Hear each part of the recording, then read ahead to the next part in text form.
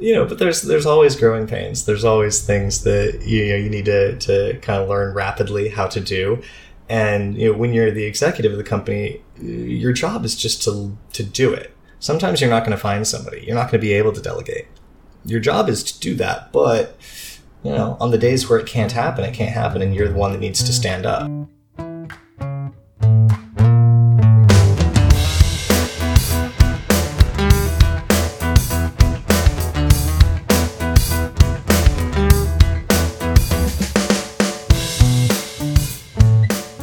All right, so everybody, welcome back to the Clearview podcast. Today I'm speaking with Brian Reister of Univoice. How are you doing today, Brian? Excellent. So, Reister, like Easter with an R. Reister, yes. Yeah, and fantastic weekend. I've had an absolute blast. Getting a lot done with Univoice. We are expanding our library like a rocket, and Wonderful. I would love to tell you about it. Yeah, well, tell me. Let's start with what Univoice is. What do you guys do? Well, have you ever tried to learn a language? I have. Yeah. Well, okay. Tell me how it went. Like, what language? Well, I started by learning Spanish. I was about 19 or 20, and I was about to move to Mexico. I went down there for my brother's wedding in 2007, and I was just like, whoa, I could work remotely from here and live on the beach instead of in Cleveland, Ohio. So I was like, all right, I'm going to move to Mexico. And then a couple months before that date that I had kind of set for myself, I was like, okay, time to start learning Spanish. So I downloaded Rosetta Stone, started doing Rosetta Stone, but I knew that wasn't going to be enough. So I just wanted to immerse myself in it. So I started listening to a lot of Spanish music. Mm-hmm. And so I'd listen to like Maná, Shakira, Juanes, like a bunch of whatever I could find. And then I would look up the lyrics and then basically try to learn all of the lyrics to one song and all of the grammar to one song so that I could hear one song at the speed that they were singing it and understand it fully. Amazing. And then just how did that out. work out? How did it work to use music in your learning? Well, I mean, it worked really well because it includes everything. It wasn't just learning the vocabulary. It wasn't just learning things that are useful for travelers, but it was also getting some of the soul and essence of the language, and at the cadence and rhythm that people might speak it at. Something real, right? Yeah, including some of the idioms and the poetic, like the ways that people speak in another language that don't map directly onto your own. I feel like that's the most critical part of language. I feel like the majority of our communication is unspoken. Mm-hmm. And it's the interplay between those words, the idioms, and the turns of phrase is really where we create meaning. So to answer your initial question, Univoice is the company that you could have found back in that day that would just give you a library of music along with its lyrics and its translation so that you can just sing some karaoke while you're learning. Just let us know what language you're learning, what kind of music you like, and rock out. Oh, wow. So that's basically what you guys do. Absolutely. So language learning through song. Gamifying it. Yeah. Huh. So how have you gamified it?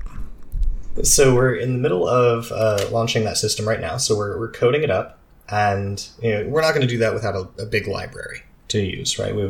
Initially, when we're just putting in songs, which is pretty difficult because we do need to translate it into all of the languages that we offer because this is an omnidirectional product, any language to any other language. So it does take a lot of legwork up front. While we're doing that, we're perfecting our gamification system in the background. And that is primarily about helping people access more content and stay motivated over time. And it's about making sure that this is a product that's accessible to the whole world. We don't want to limit ourselves, like most people in the industry, to only the people who are going to pay ahead of time. We really want to make an impact. So gamification is something that's relatively new that is allowing all of these different companies, not just pure game companies, but education companies and other people like us, to create products that are accessible to a ramp of unpaid to paid users. And it's much more attuned to the modern philosophy where some people can be patrons of the arts. And there are some users who can support us and support that vision in order to serve everybody who needs to be served. So tell me how that ramp works. How does a user who just wants to start playing with this gamified like musical language learning application, how does their journey go before they get to the point where they're paying? Well, they can pay at any point, or they can never. That's really, up to the user. If you are going to maximize your experience, you need to do the things that are conducive to actual language learning. So here's what I mean by that. And this is where I think that Univoice as a company is one of the best places that I've ever worked. In the normal industry of just pure gaming, the idea is to hook people and to maximize engagement and pull as much out of their pockets as you can. And we've gotten really good with the psychological sciences at targeting specific levels of motivations and different types of motivations. Well, we can use that to a productive end. It doesn't need to be predatory. So with Univoice, we're really deliberate about creating our gamification systems around what's the optimal amount of time per day that somebody needs to practice in order to learn. At what point are they just absolute overkill? And we don't want anybody to burn out, right? We want them to actually be able to learn the language. Mm-hmm. At what point are you maintaining your engagement? We can't let somebody be bored any more than we can over-challenge somebody. So maintaining a good ramp inside the flow state of your psychology is a part of the gamification system. There is a difference between mastery and exploration. You do want to maximize for your vocabulary, but at the same time, you want to practice and practice and practice so that you can perfect your pronunciation. And so we are very careful about measuring and defining these paths to maximizing your points means doing the things that optimize your learning. What are some of those things that are unique to Univoice? So it would be something like the amount of time that is spent. Most research is pointing between half an hour and 45 minutes is on a daily cadence something that's going to be very, very productive in comparison to 2 hours, where you have a very rapidly diminishing return on the time spent. Interesting. I'm curious about that diminishment of the time spent thing, because if you move to a foreign country, you are probably going to run into people speaking it much more than 45 minutes a day. Absolutely. And we're not really talking about trying to absolutely maximize the speed at which you can learn the language. We're really trying to maximize the chance that you actually will, if you understand my meaning, as well as retention over time. You don't want to lose the language. If somebody wants to pick up a language as quickly as they possibly can, then do what you did.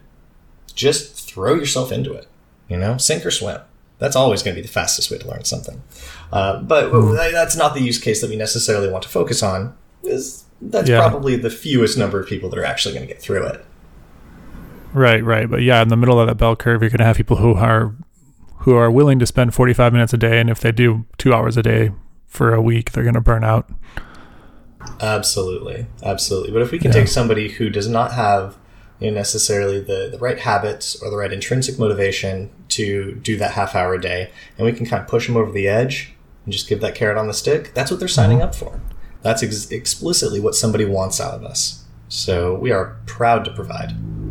Right. Okay. So tell me a little bit more about the methodology behind this gamification. What are the things that you measure? Are you measuring users while they're using the app, and then their overall engagement, and then kind of A/B testing various techniques?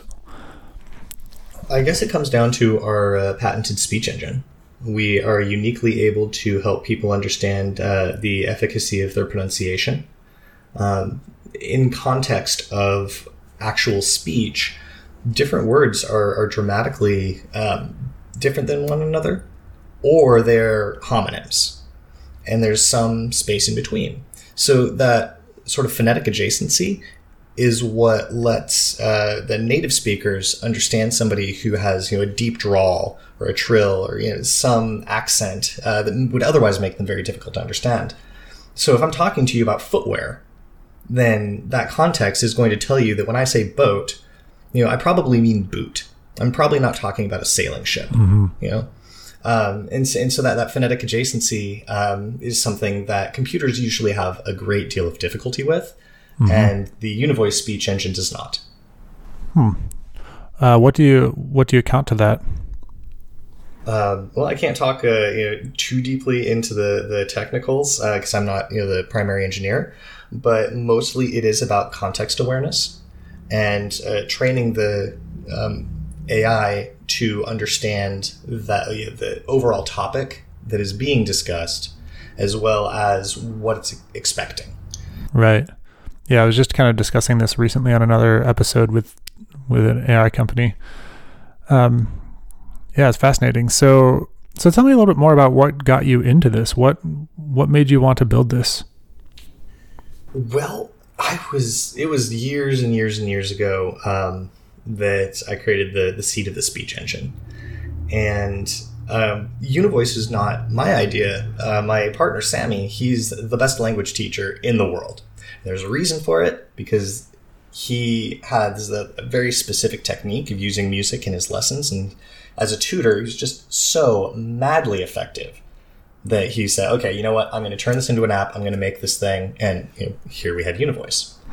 So when he met me, and I've already have the technical background, the entrepreneurship, et cetera, this is what I do as a career, is create software businesses like this. I was so excited because years and years and years and years ago, I was so dead sick of my phone's autocorrect ducking all my shift every time I tried to use a word that it didn't have in its dictionary. I just needed to go make my own. So I made a keyboard that would be more context aware and have a lesser propensity to bring things out of context and censor people. It turned out to be so effective that I would have to correct my autocorrect maybe once every 3 to 6 months, as opposed to like 4 or 5 times per sentence. So we were just natural partners, and it could not have been a more smooth first year. Yeah. So tell me more about that first year. How did that go from like the idea to the seed stage to growth? Well, that is thankfully where my partner and I have been absolutely complementary. So people come to me when they have a business that they know that they can scale. And my job is to take whatever arbitrary business that is and turn it into something that can be a national or a global institution. So my expertise is in software, it's in business, it's in economics, and it's in game theory. Sammy is hands down the best CEO that I've ever met. He has been able to, raise every bit of money that we've needed, make all of the relationships that we've needed, bring the contracts for the content that is going to make this app an absolute global just powerhouse. And I've just been free to run operations. It's been a dream. Wonderful. So Brian mentioned that you have social built into your app. Tell me a little bit about how that works.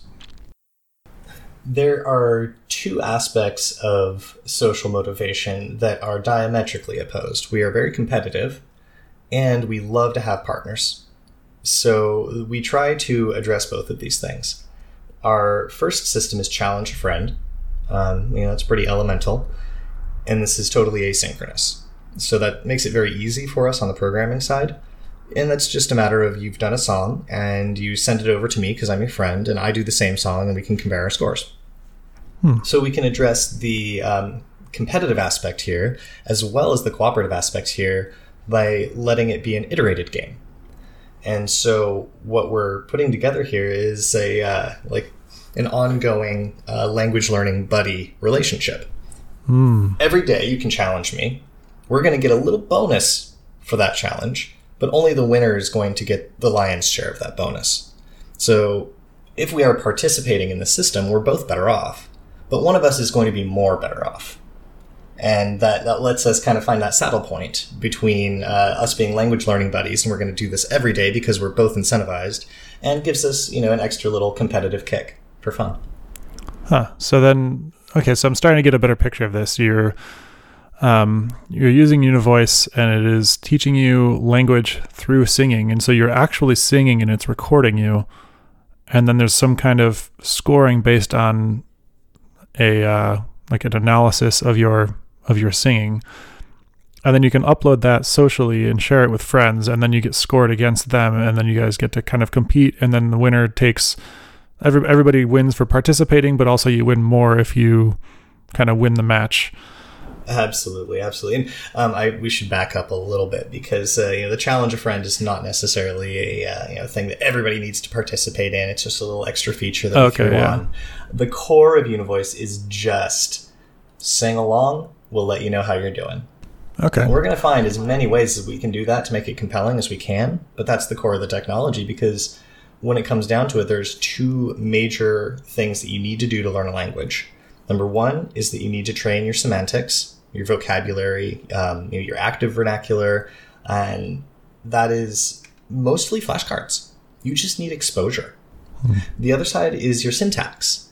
That's your ability to actually string sentences together, to understand conjugation, how word meaning changes in the context of a sentence. What's really interesting neurologically is that the semantics are ultimately attached to your muscle memory. Those are neurons that are activated when you're speaking. And so if you fail to create speech, if you only listen, then you are not going to be nearly as able to create memories and create knowledge as you would be if you did the exact same thing, but just said it out loud. Yeah, absolutely. Or even speaking silently, but just letting your lips move. Exactly. Is better than just doing it in your head. Yeah, it's amazing what just basic neuron activation does to learning. Yeah. Yeah, or like neurons, connected to your muscles, connected to the rest of your body's experience and sensory milieu. Absolutely. It's been really fascinating to see the linguistic research as I've done this, because I was very interested, ahead of time, but I never really had reason to really deep dive until Univoice, and that has been a real pleasure. Yeah. So tell me a little bit more about your personal journey with this startup, or you've mentioned that you've done several others, or that this is kind of something you've been doing. What is the biggest personal challenge that you've had growing this company?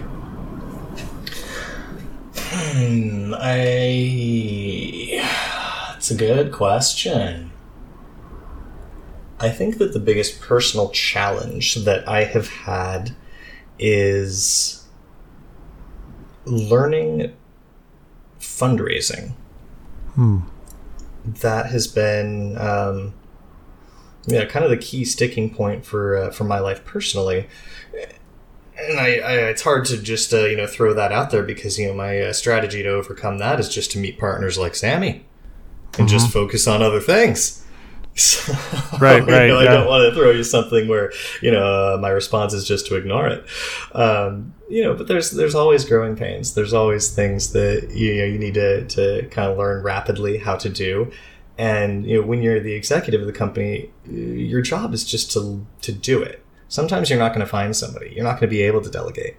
Your job is to do that, but on the days where it can't happen, and you're the one that needs to stand up. So, yeah. What's the tricky thing about fundraising for you? Oh gosh, I don't know. That's a good question. If I knew, I suppose I would solve it immediately. Yeah. Well, I mean, I guess for me, I haven't had to raise funds because that's just not the kind of company that I have. But the thing that scares me about the idea of going and fundraising, and a lot of my friends who are founders and they talk about their fundraising, and I'm just like, you mean I'm going to try to take all of my vision and put it into a deck and then go talk to people that I've never met before and have 30 seconds to sell them on something and then take money from them, not knowing them, and then kind of be beholden to them? That whole thing just sounds horrifying to me.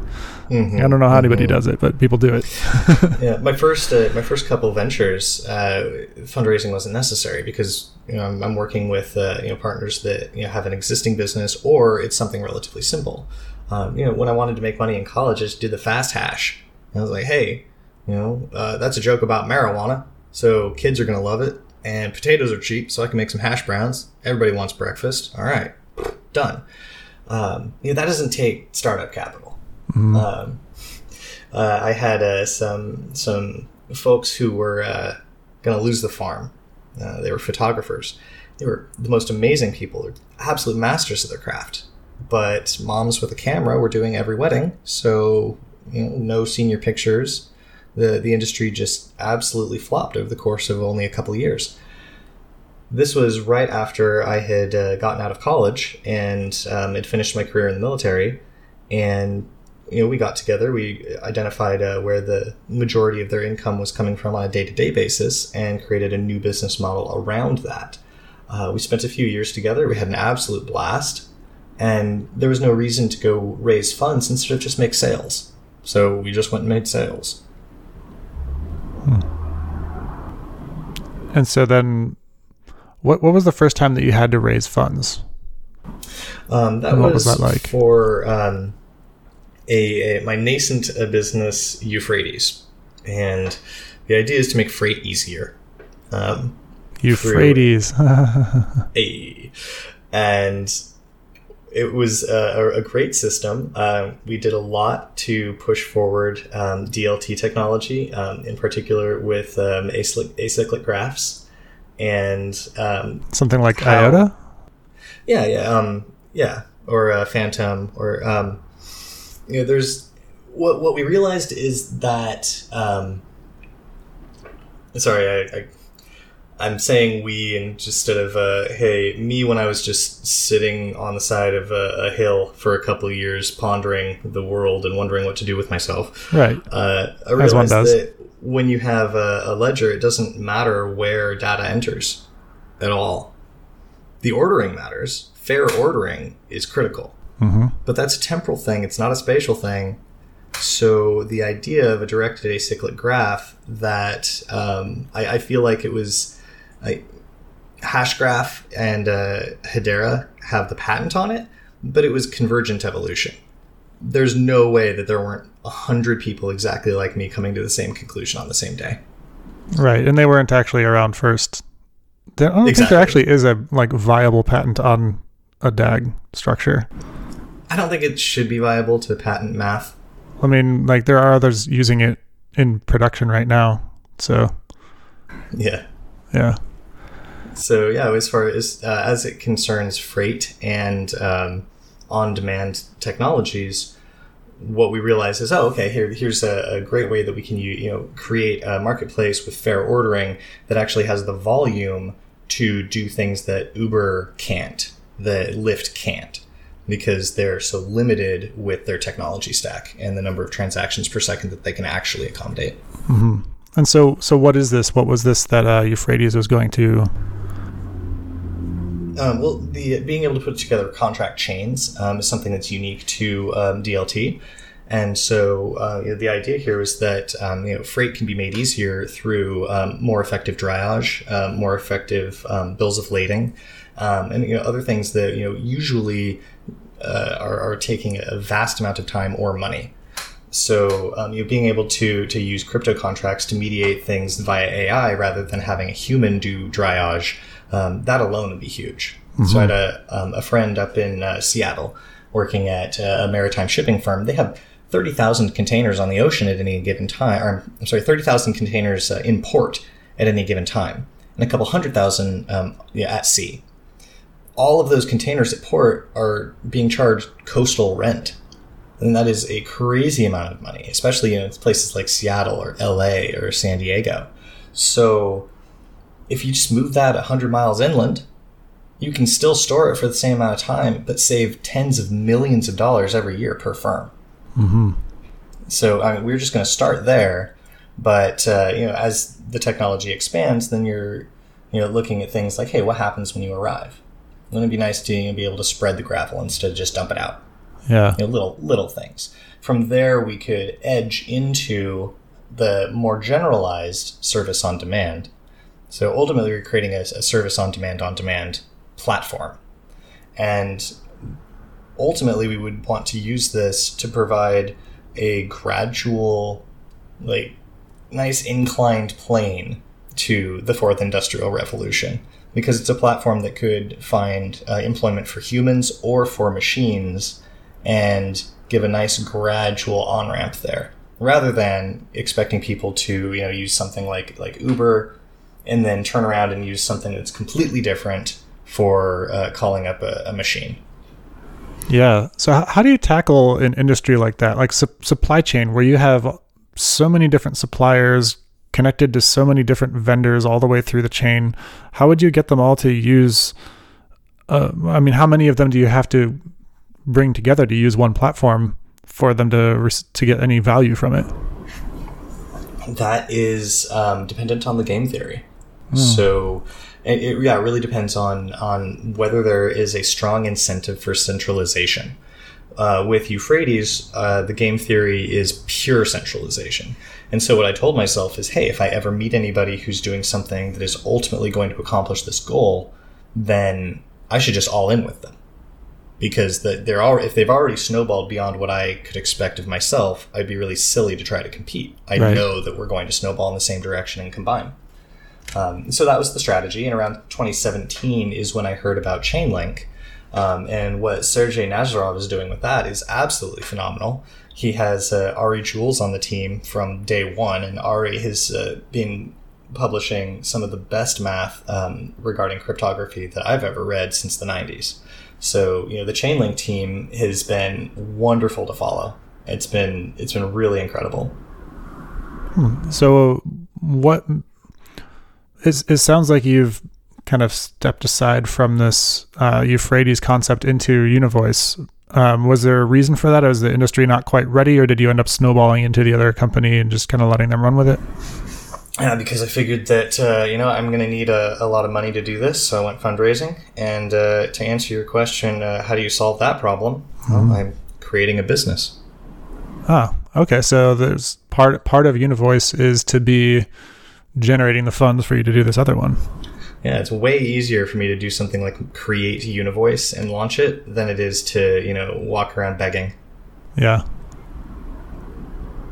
So create value, much easier than beg for money. Yeah, somehow people manage to do both. I haven't figured that out. The very successful CEOs, yes. Absolutely. Well, thank you, Brian. This has been a really great conversation. Oh, yeah. A lot of fun. Thank you so much for the call, Brett. Yeah, you too. You have a good one.